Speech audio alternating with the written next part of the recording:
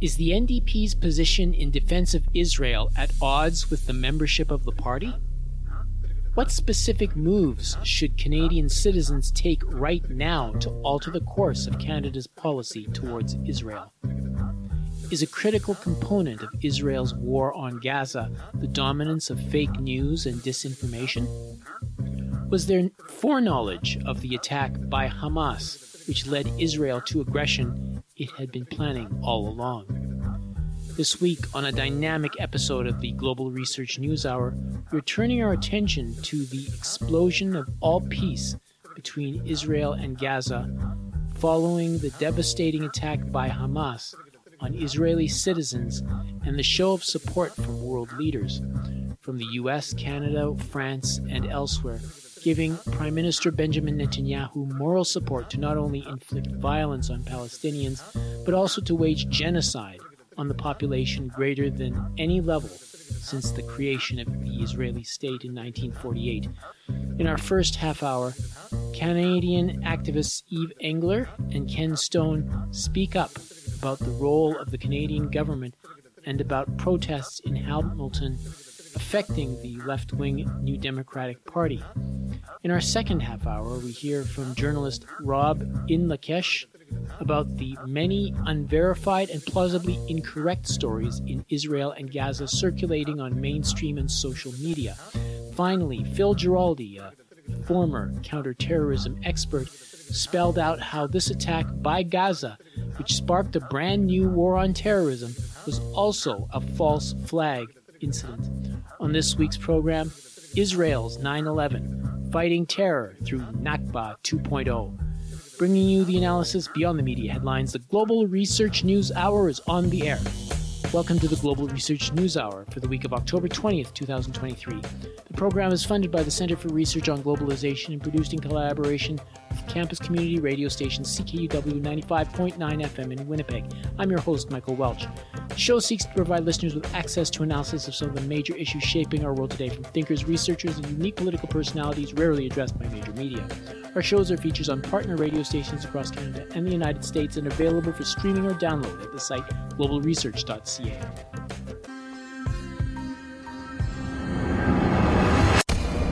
We acknowledge that this program was produced on the traditional territory of the Anishinaabe, Ininu, Oji-Cree, Dene, and Dakota, the birthplace of the Métis Nation and the heart of the Métis Nation homeland. Like the Israel-Palestine situation, great harm resulted from settlers colonizing the land that other people have lived on for generations. We should commit to resolving our own settler indigenous difficulties before presuming to assist other nations on the world scene. Now it's time for News Notes, a sampling of articles from the Global Research News site.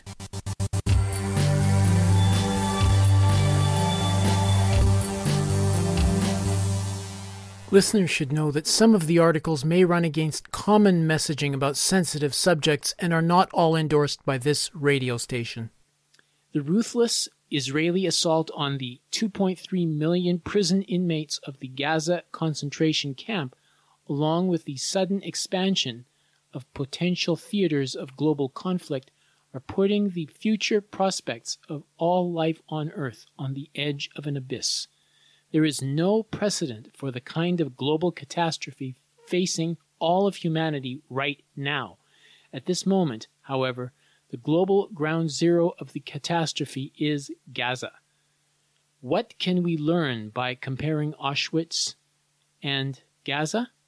I'll start with a focus on the Auschwitz concentration camp in working my way towards what is going in Gaza.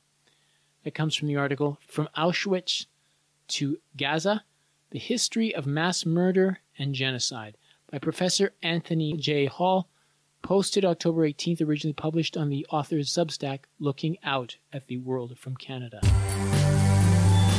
Sanitary conditions are just appalling, and we have reports in our logistics base, for example, where hundreds of people are just sharing one toilet. Old people, children, pregnant women, people with disabilities are just being deprived of their basic human dignity, and this is a total disgrace. Unless we bring now supplies into Gaza, UNRWA and aid workers will not be able to continue humanitarian operations. The UNRWA operations is the largest United Nations footprint in the Gaza Strip, and we are on the verge of collapse. This is absolutely unprecedented. That comes from the article, UNRWA warns of unprecedented humanitarian catastrophe in Gaza by Philippe Lazzarini, posted October 18th, originally published on Interpress Service. If Israel's army is sent into Gaza, Hamas will keep it there, and Israel risks being overrun by Hezbollah, Syria, and Iraq, and Iran should they care to participate. Faced with Israel's defeat, Washington would commit its forces with catastrophic consequences. We are experiencing on the part of Israel and the U.S. a total lack of judgment. The risks are being ignored. It is starting to look like the Armageddon that Revelation describes. That comes from the article, Rushing into Catastrophe, Intense War Fever in Washington. America Can Afford Two Wars? By Dr. Paul Craig Roberts, posted October 18th, originally published on the Institute for Political Economy. Israel didn't just cleanse Palestinians in 1948 when it was founded as a Western colonial project and again under cover of a regional war in 1967. It also worked to ethnically cleanse Palestinians every day between those dates and afterwards. The aim was to move them off their historic lands and either expel them beyond Israel's new expanded borders or concentrate them into small ghettos inside those borders as a holding measure until they could be expelled outside the borders. The settler project, as we call it, is a misnomer. It's really Israel's ethnic cleansing program. That comes from the article, What the Media Forgets to Tell You About Israel and Gaza. Israel's Ethnic Cleansing Program, Jonathan Cook. By Jonathan Cook, posted October 18th, originally published on Jonathan Cook blog.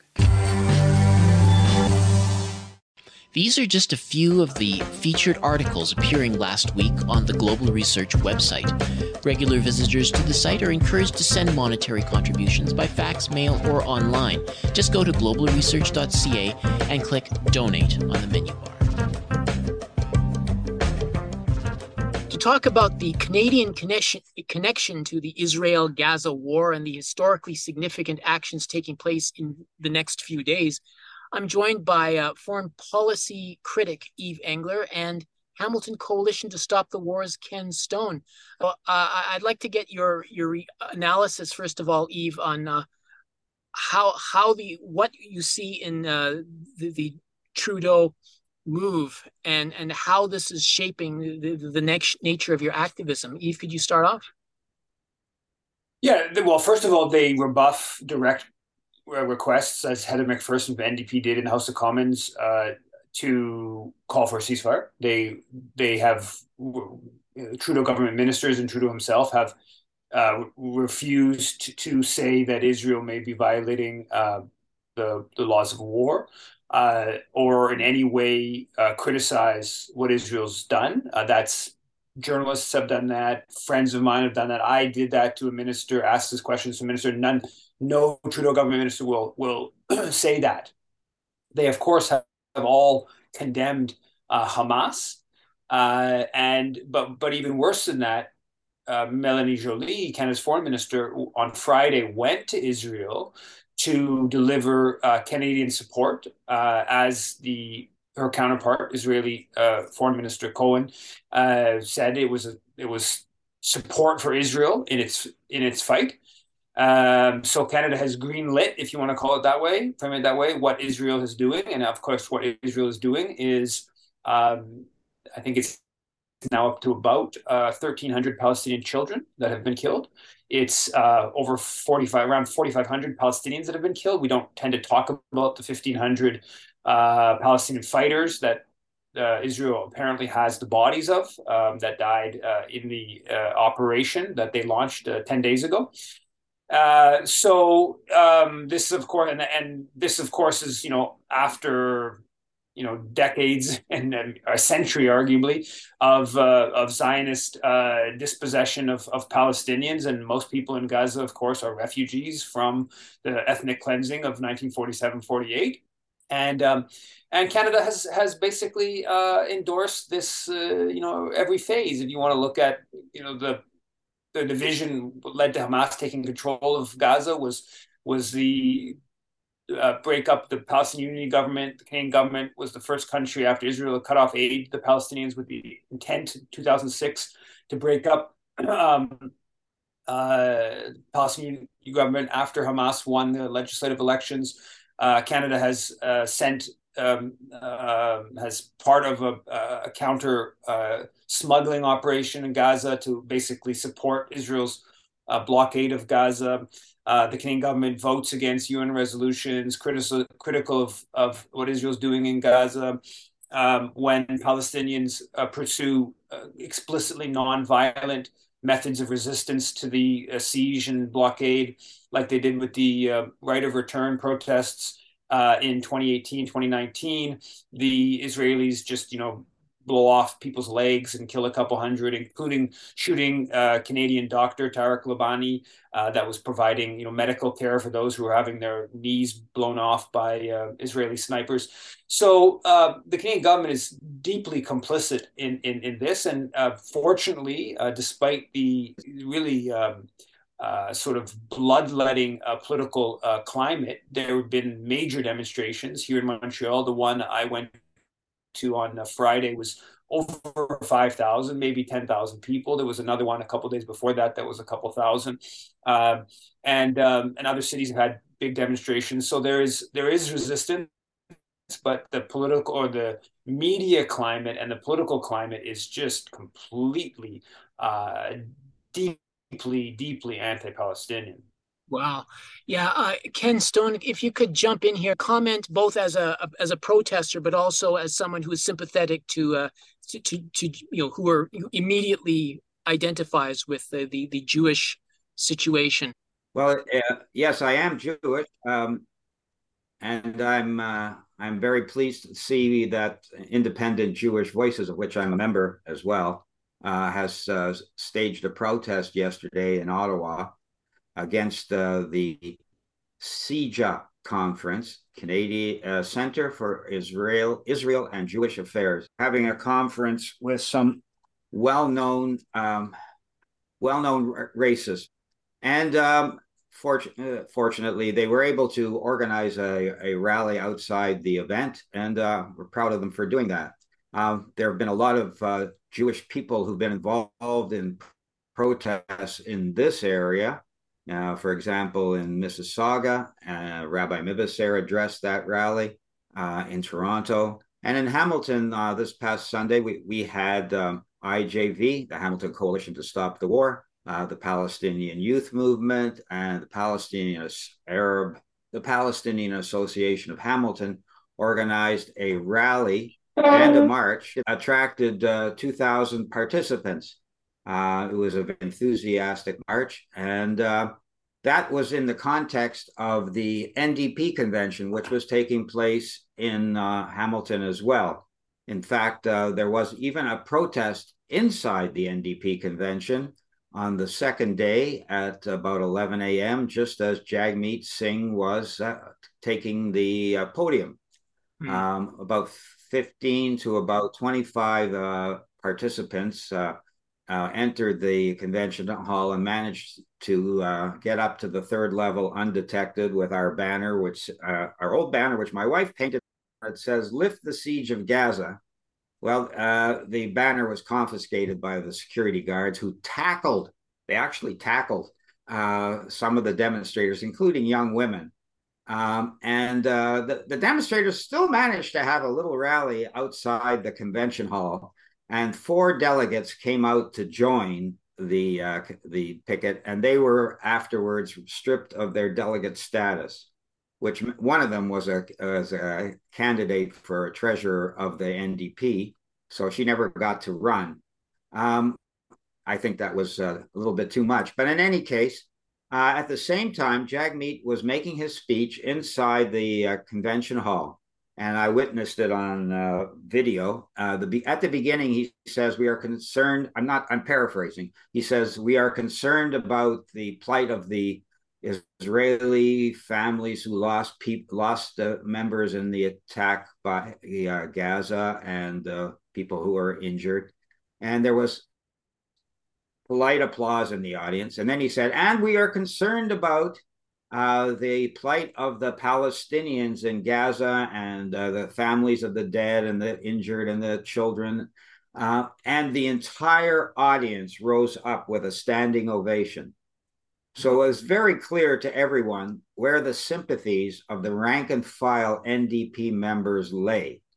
And knowing this, the NDP was forced to move when they forced to change its position to become more to call for an end to Israel's attack on Gaza. You may recall when the Hamas attack first started, Jagmeet Singh's initial response was to become partisan, to condemn Hamas and to come down 100% in support of Israel.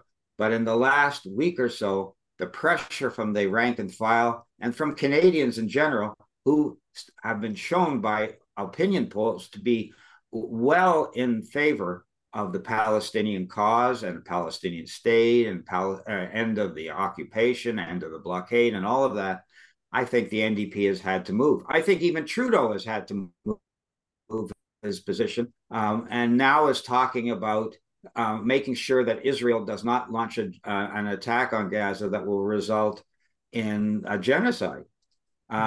So I think things are fluid and they're moving, and I think it's a very good thing that so many people were out on the street over the past 10 days, indicating to the Canadian government that their sympathies lay with the Palestinian people. Yves, I know that you're looking at the NDP, for example. I mean, that seems to be like the one place where these people could, where that sympathy for the Palestinians. I mean, almost like the sympathy for Indigenous people here in Canada, where these people are essentially being colonized. And I mean, I remember back in the day, I think Sven Robinson was a very active on Palestine solidarity. Are we seeing a fundamental change in the NDP that the rest of the country is going to have to resort to either finding another political party, or just through the force of their own people and their bodies in the streets is going to be able to change?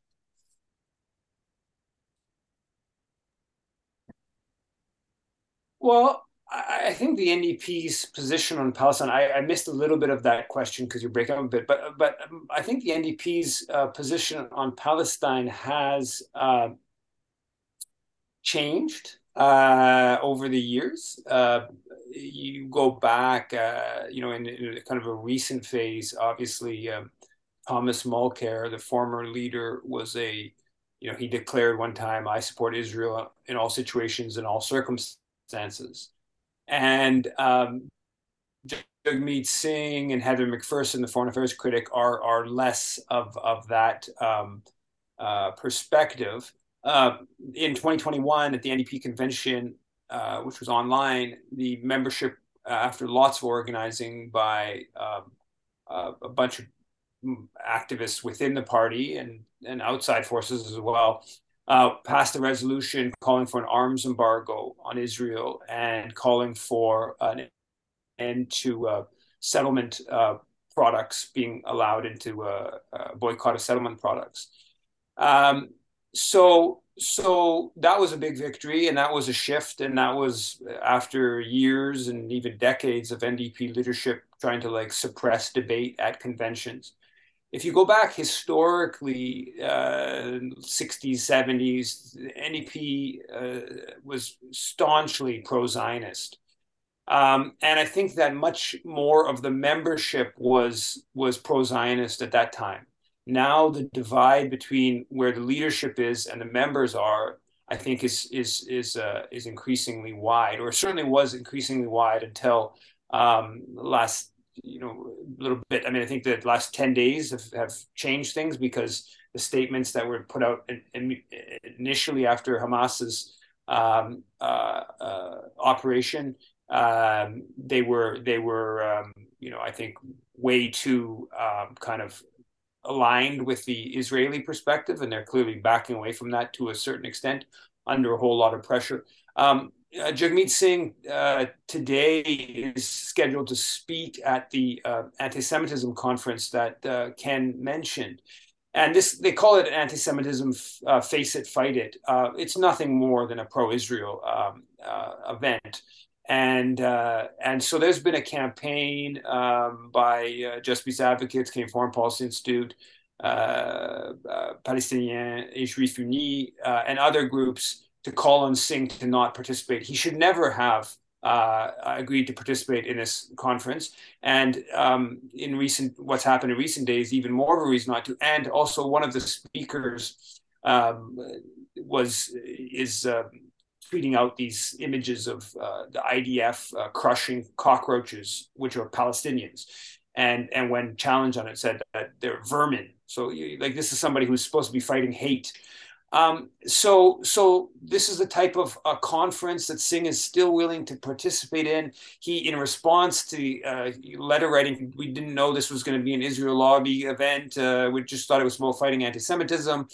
This kind of really wishy-washy statement, but he clearly feeling a lot of heat on the matter. And in the House of Commons just today, Singh was making kind of more critical comments of what Israel is doing. So there is this sort of, with all the campaigning, all the heat from pro-Palestinian forces, the NDP is kind of, waffling all over. But there's what is unequivocal is that Jagmeet Singh, Heather McPherson, even if they've moved in better position, they are not willing to be bold in they're not willing to sort of say, hey, we know that no matter if we stand up for Palestinian rights, we're going to be attacked as anti-Semitic, anti-Jewish, whatever. We know that's going to happen, and we're willing to, accept that and plow forward with doing what's right.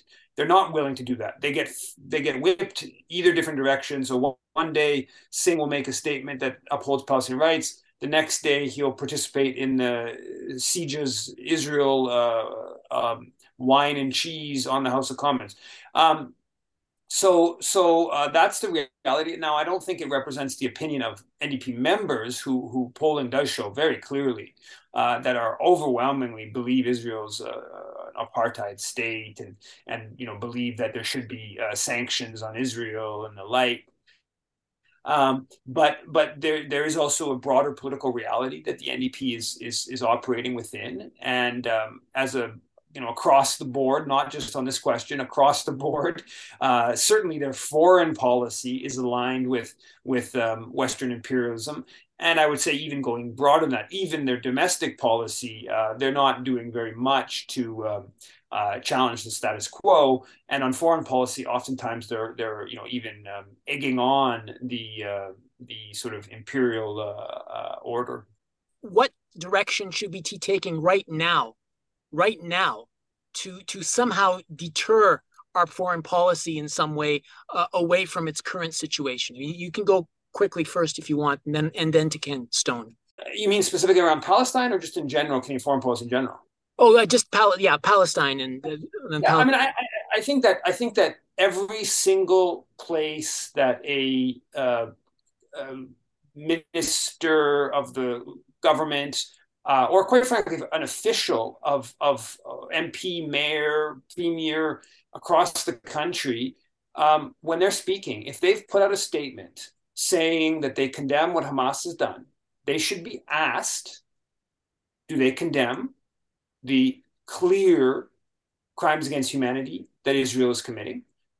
A lot of people argue, and I think probably correctly, that they're genocidal policies that Israel is pursuing in Gaza.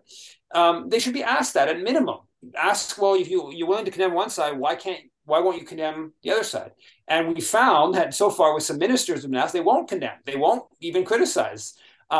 So I think that that's a simple thing that any whenever you hear about a politician in your local community that's made a statement on the matter, ask the question. Now, more broadly, I think that the demonstrations that have been taking place are absolutely essential.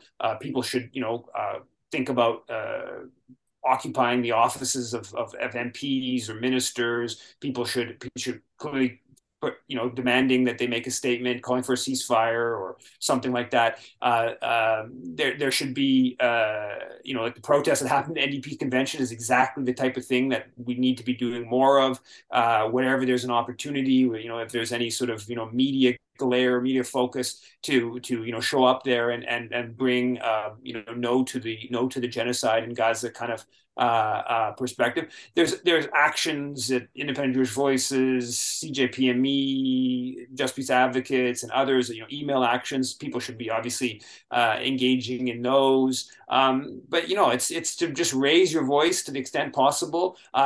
We know it's already trickling within the political establishment. Obviously, we need a whole lot more. From the standpoint of the NDP, to me, an absolute minimum position is the NDP should be reiterating its official policy, which is an arms embargo on Israel. That at minimum, they should be saying that, and every time they raise this question, they should be saying, 2 years ago at the convention, over 80% of NDP members said we on an arms embargo on Israel, and in light of the destruction, the more than 3,000 killed in Gaza, this is an exact time they should be raising an arms embargo. So activists can. I think there's lots of different ways of even accepting kind of the parameters of the anti-Palestinian political discourse. And we shouldn't, when we're speaking among ourselves, but even within the sort of official politics, there's all kinds of ways of intervening to say, hey, you condemn Hamas, but why won't you condemn Israel's violation of international law? Oh, you from the NDP, you've previously called for an arms embargo. Why can't you reiterate that now while there's thousands being killed? So there's all kinds of, I think, very obvious and simple forms of intervention that people can take. All those things that people can do, which were just suggested by Eve, are fine things. People should get together with their friends and neighbors and work in trade unions in their schools, on social media, to do all the things that Eve was saying. But I don't think his demand about just the weapons that are shipped to Israel is ambitious enough. I think what we have to say is that the Canadian government has failed in its duty to live up to its own official position, which is that there should be a just, lasting, and comprehensive peace agreement in Israel-Palestine to resolve all the issues which have been in play for the last 75 years. And I would say to the NDP that you, as a party, have failed in your duty to hold the government to account, especially as you're in alliance with the government. Why have you just woken up when Hamas broke out of Gaza? Where have you been previously? You're supposed to hold the Canadian government to its position as a UN member and to its stated position for this just, comprehensive, and lasting settlement, which includes the formation of a Palestinian state with its capital in Jerusalem, with the return of the Palestinian people, and a state equal to the state of Israel and a UN member. These are the things that Russia and China and Saudi Arabia, Egypt, a whole whack of countries in the world are pushing right now. There's a huge press on right now at the UN and in all the diplomatic channels to bring about now the settlement that's been waiting in the wings for decades. And that would include a state for the Palestinian people. We just spoke with prominent Canadian anti-war activists Eve Engler and Ken Stone on Canada's response to the Israel attacks on Gaza. You're listening to the Global Research News Hour, broadcasting from CKUW 95.9 FM in Winnipeg and from partnering radio stations across Canada and the United States. Robert Inlakesh is a political analyst, journalist, and documentary filmmaker currently based in London, UK. He has reported from and lived in the Palestinian territories and currently works with Quds News. He's director of Steal of the Century, Trump's Palestine-Israel catastrophe. He joins us now to talk about the accuracy or lack thereof surrounding what is becoming available on social media and mainstream media regarding the current Israel-Hamas conflict. Thank you so much for joining us, Robert. Thanks for having me. In the lead up to the Persian Gulf War 3 decades ago, the U.S. got outraged by the stories of Iraqis supposedly taking babies out of incubators and throwing them on the floor. Total fiction. Today, we hear stories of Hamas beheading babies like ISIS. What have you been able to confirm about the authenticity of those stories? Well, so far we have to take a lot of what the Israelis are saying with a pinch of salt. And we can do this based upon what Israel has historically said when it comes to their own atrocities. This has been the case in Lebanon, in Gaza, and elsewhere, by the way, as well. For those who remember that far back, when Israel committed its second massacre in Qana in Lebanon against a UN facility where people were sheltering, it claimed that Hezbollah had dug up the bodies of children from a nearby graveyard and put their bodies on display in order to make Israel look bad, which of course was a lie, and they later retracted. And just from last year, there was the murder of Shireen Abu Akleh, the veteran Al Jazeera journalist, an American citizen, actually. And when she was killed, the Israelis on their official government pages released what they called evidence of Shireen Abu Akleh being killed by Palestinian gunmen, which they knew was incorrect and couldn't have been footage proving that, which was quickly debunked, actually, last year by B'Tselem, Israel's top human rights organization. And then when Israel bombarded the Gaza Strip and attacked Gaza in August of last year, also we saw that they lied about Palestinian misfired rockets, the very same thing that they're claiming happened with the bombing of a hospital recently. And they said that the majority of children killed in that attack last year in Gaza were killed as the result of misfired rockets. In one case, a graveyard was bombarded in which 5 children were killed. Now, the evidence was so overwhelming after the war of this graveyard bombing.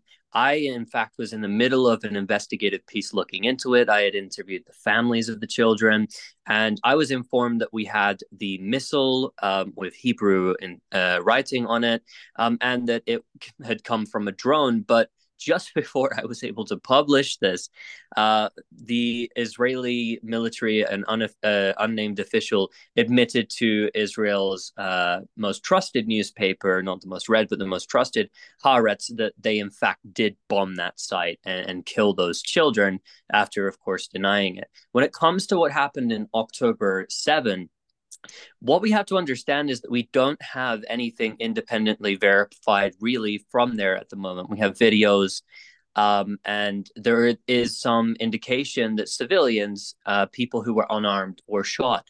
However, one thing that I would caveat that with so far, and this is why it's so important to have independent investigations on the ground and human rights reports, is that there are many cases where we don't know who shot these people. Was it Hamas members from its armed wing, the Al-Qassam brigades? Was it another one of the Palestinian armed groups? We also have evidence that Palestinians that weren't from any armed group crossed over. And we know that people do have access to weapons as well who are not part of any armed groups. And then on top of that as well, we have copious amounts of video evidence documenting, and also Israeli hostages who were released later who were saying that perhaps there were shootouts and Israeli soldiers killed Israeli civilians in various circumstances. Now, I don't purport to know which cases are true, how many people were killed by Israeli gunfire, what alleged atrocities were committed. I simply cannot know. But we know that, for instance, with the claims of rape which came out, these claims of rape were being made prior to Israeli soldiers actually taking back any areas.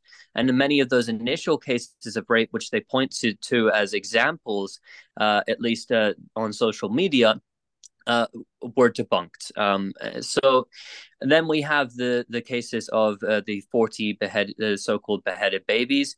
I think they've dropped the claim of beheadings at point, but this was repeated by the US president as well as the Israeli prime minister. And so there's a serious campaign of disinformation, and I believe this seeks to try and justify the barbarism that we're seeing going on by the Israeli military in the Gaza Strip, to say that what happened on October 7 was so bad, so horrible, that now Israel must carry on in a barbaric way in the Gaza Strip in retaliation. This, of course, ignores all the context prior to October 7 and what was being done to the people of Gaza. So when you said earlier that there were the messaging about women being raped, for example, that it came out before the 7th. I mean, what were you saying? Like it was on Twitter or on X, or how was it coming out exactly? I have to be completely clear about maybe perhaps I just misspoke. So when the initial information came out about the Al Qassam mission, which, by the way, it didn't just target Israeli settlers and unarmed people, like they're making out. Around 400 armed Israeli soldiers, members of the Israeli security forces, and police officers were also killed. So this was also an attack on Israeli armed positions, and it's not to say that they didn't attack unarmed people. Clearly, unarmed people were killed. But what I'm saying is that the Israeli military had actually lost ground, and that the Palestinian fighters entered areas where they had taken hostages and had shot people. The Israeli military, prior to it actually taking back that territory, which is the only way that they possibly could have known for sure that women were raped, for instance, is that they must have gone in there and investigated and seen something in order to make such an allegation. That didn't happen until actually days later. It took them to put everything into control, and definitely not on the 7th. Yet on the 7th itself is when the rape allegations came. So where did these rape allegations come from? Did they come from women? Did they come from someone who saw something? Or people who made up the claims and then afterwards provided no evidence for these claims? Now, if Israeli women were raped, this is a horrible crime and this should be condemned, of course. But where do these claims come from? Who are making them? Where is the proof of it? There is no proof, and the proof and the allegations came out at a time where I believe there was no way of the Israelis actually knowing whether this could have happened or not. Okay, well, the Israeli army still refuses to let international journalists or independent bodies like the ICC into Gaza, and there are reams of information on social media that continues to put out a lot of these false or dodgy facts that's not verified.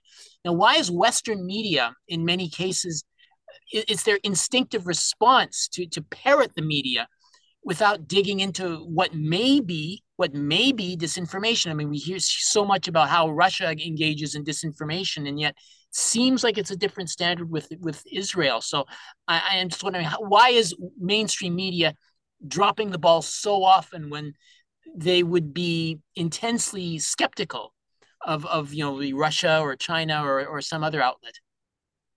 Because Western media, they work as propagandists for Western governments and their allies, and that's very clear at this point. We've seen what they've done when it comes to Russia. I'll just give you an indication of the difference between Russia, its attack on Ukraine, and children killed. And this is as of the official numbers, which will ring true with most human rights organizations in the West, of how many children in Ukraine have been killed since the beginning of the Russian attack. That number is roughly put at around 550 in years of war. Now, Israel, in its first 11 days of attacking the Gaza Strip, killed over 1,000 children. That's almost double the amount of children killed by the Israelis in a matter of days, just over a week, than the Russians are reported to have killed in almost 2 years. Israel dropped just as many munitions, if not more munitions actually, on the Gaza Strip in a week as the U.S. dropped on Afghanistan in the first year of war, roughly, according to reports. The missions that have been carried out over the past years against ISIS or Daesh in Iraq and Syria by the U.S. military and the U.S. coalition, Israel carried out in the first 7 days of its attack. It dropped almost double the amount of munitions that the average month are dropped on ISIS by the U.S.-led coalition in a month. These are the numbers that we're looking at. Now, the Western media takes basically everything that Israel says as proven, verified information. And we have to ask ourselves, after its track record of lying about every single atrocity it has basically ever committed and blaming it on the victim almost every single time, why should we trust them? It makes no sense, especially without evidence.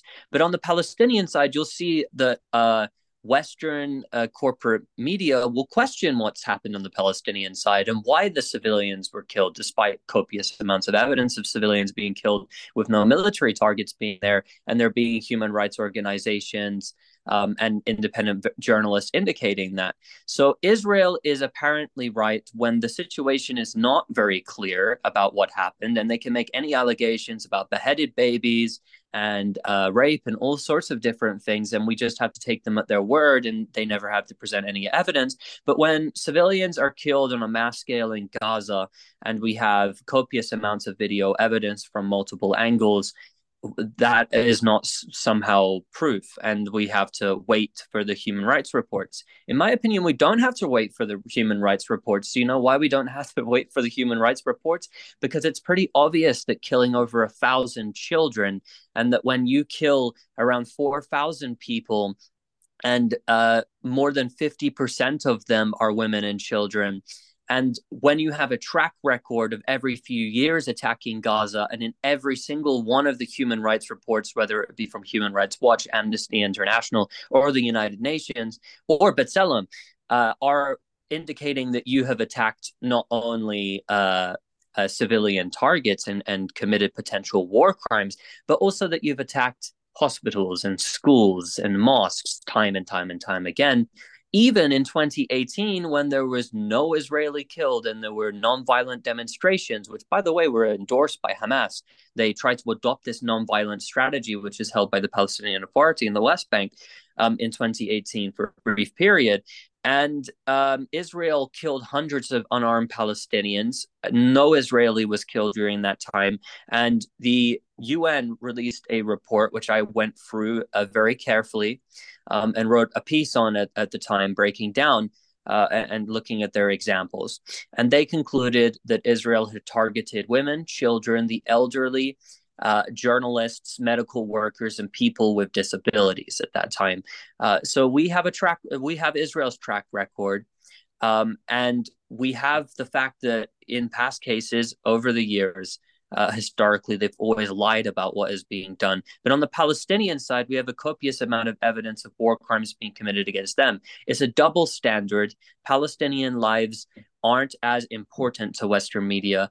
Palestinians and what they witness and what they go through is not deemed as trustworthy to Western media. And that double standard, I believe, is rooted in the racist rhetoric which is being pushed against Palestinians, and also by framing this as a Hamas-Israel war. Hamas is one of over a dozen armed groups participating in this armed conflict from Gaza at the moment. It's the most powerful, and of course, it is the government force in Gaza.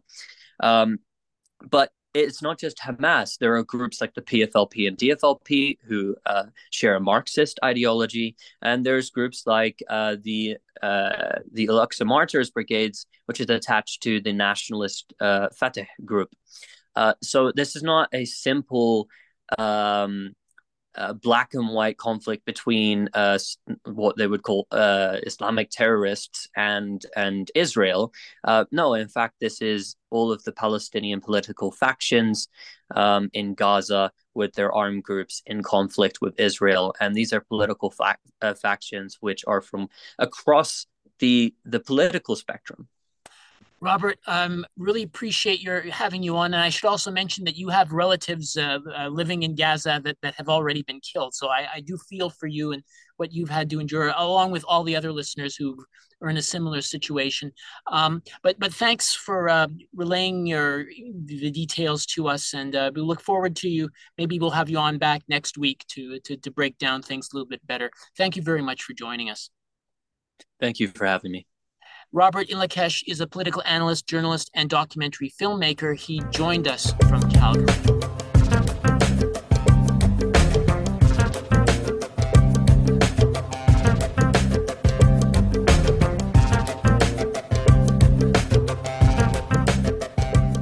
The Israeli Prime Minister Benjamin Netanyahu said his country was at war and that, quote, the war that was forced on the state of Israel in a murderous terrorist assault from the Gaza Strip began at 6 o'clock yesterday, unquote.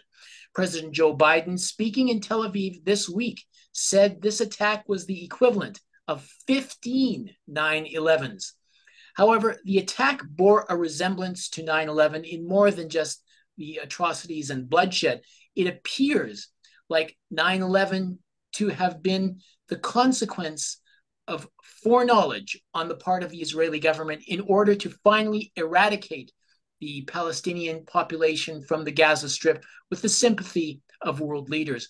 Or so argues Philip Giraldi. He was formerly a counterterrorism specialist and military intelligence officer of the CIA and a founding member of the Veterans Intelligence Professionals for Sanity, a group of former intelligence officers who criticize government policies.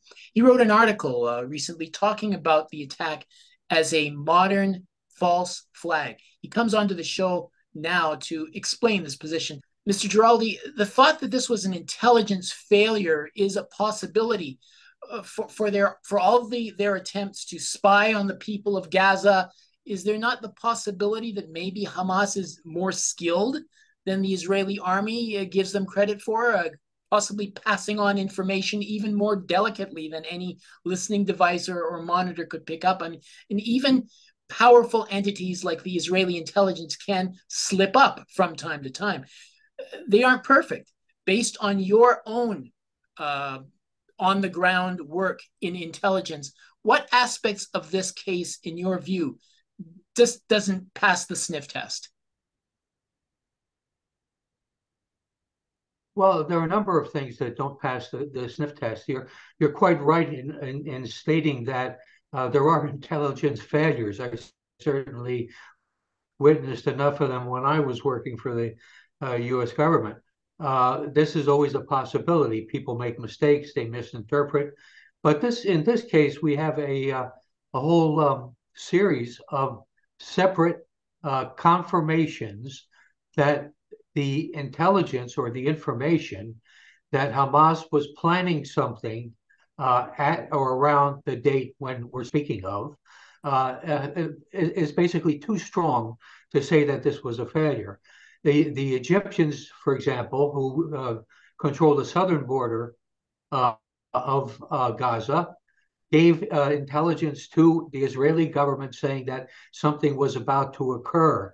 And this was days before the attack actually took place.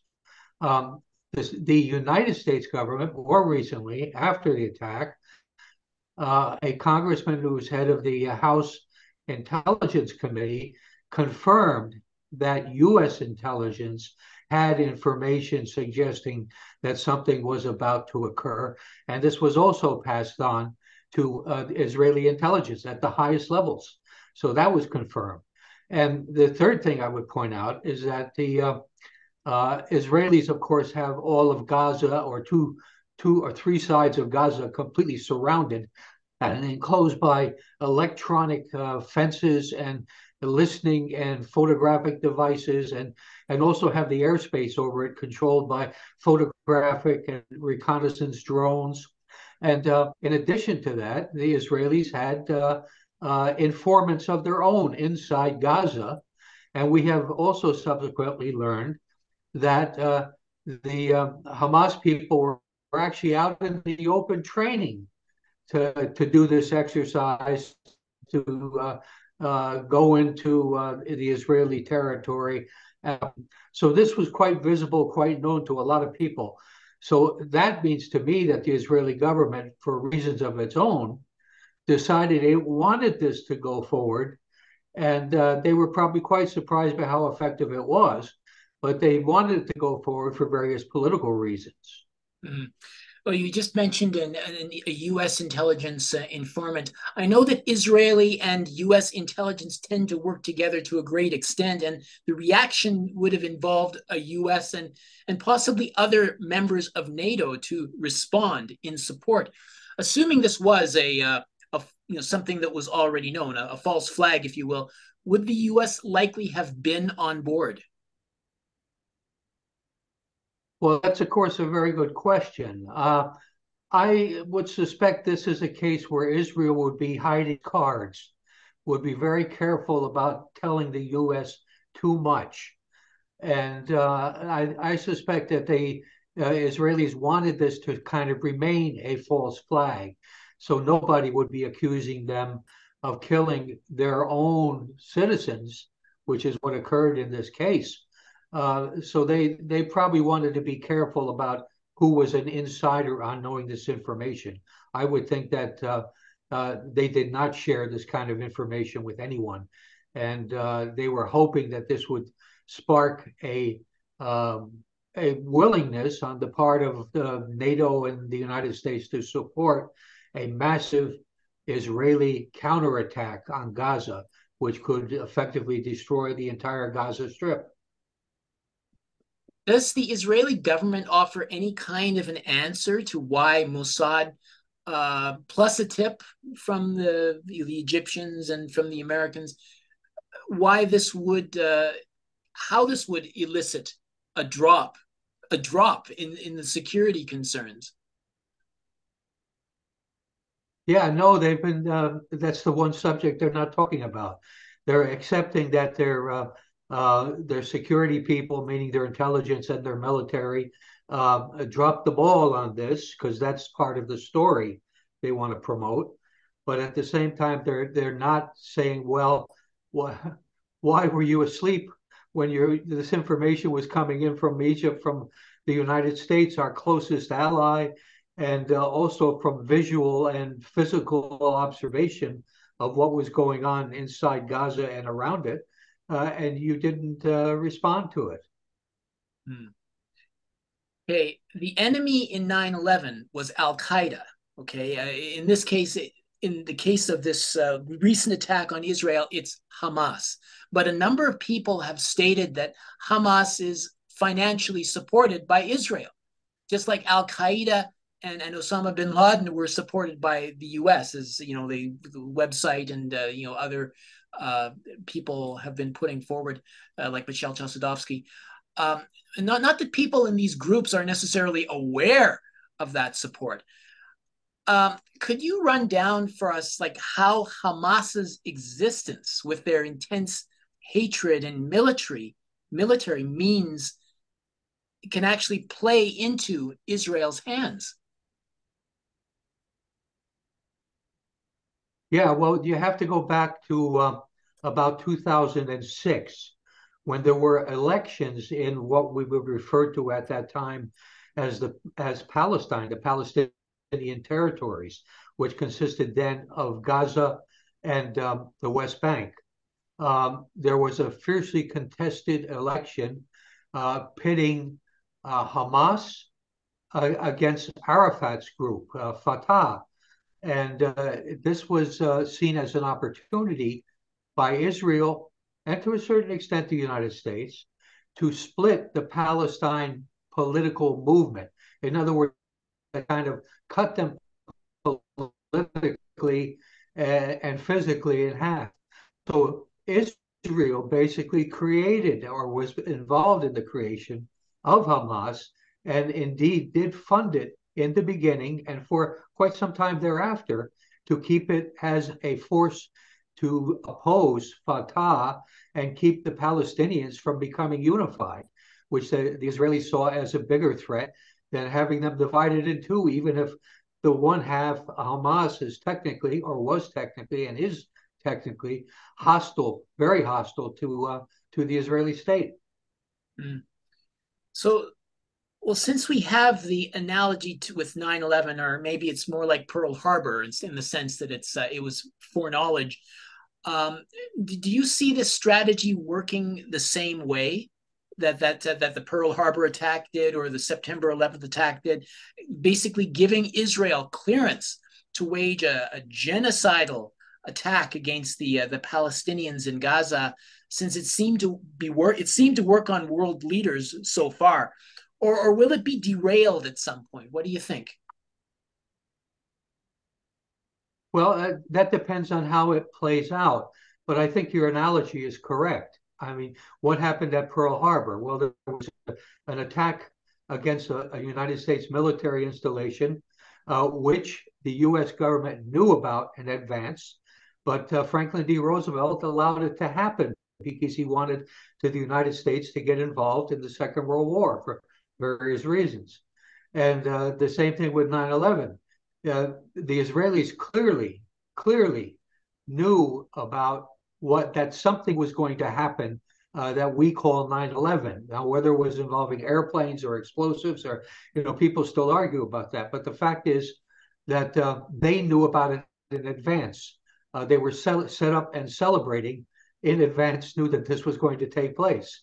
So they also got a benefit out of it in the same way. The United States suddenly turned from being somewhat neutral on Middle Eastern politics in a lot of ways and became firmly an opponent.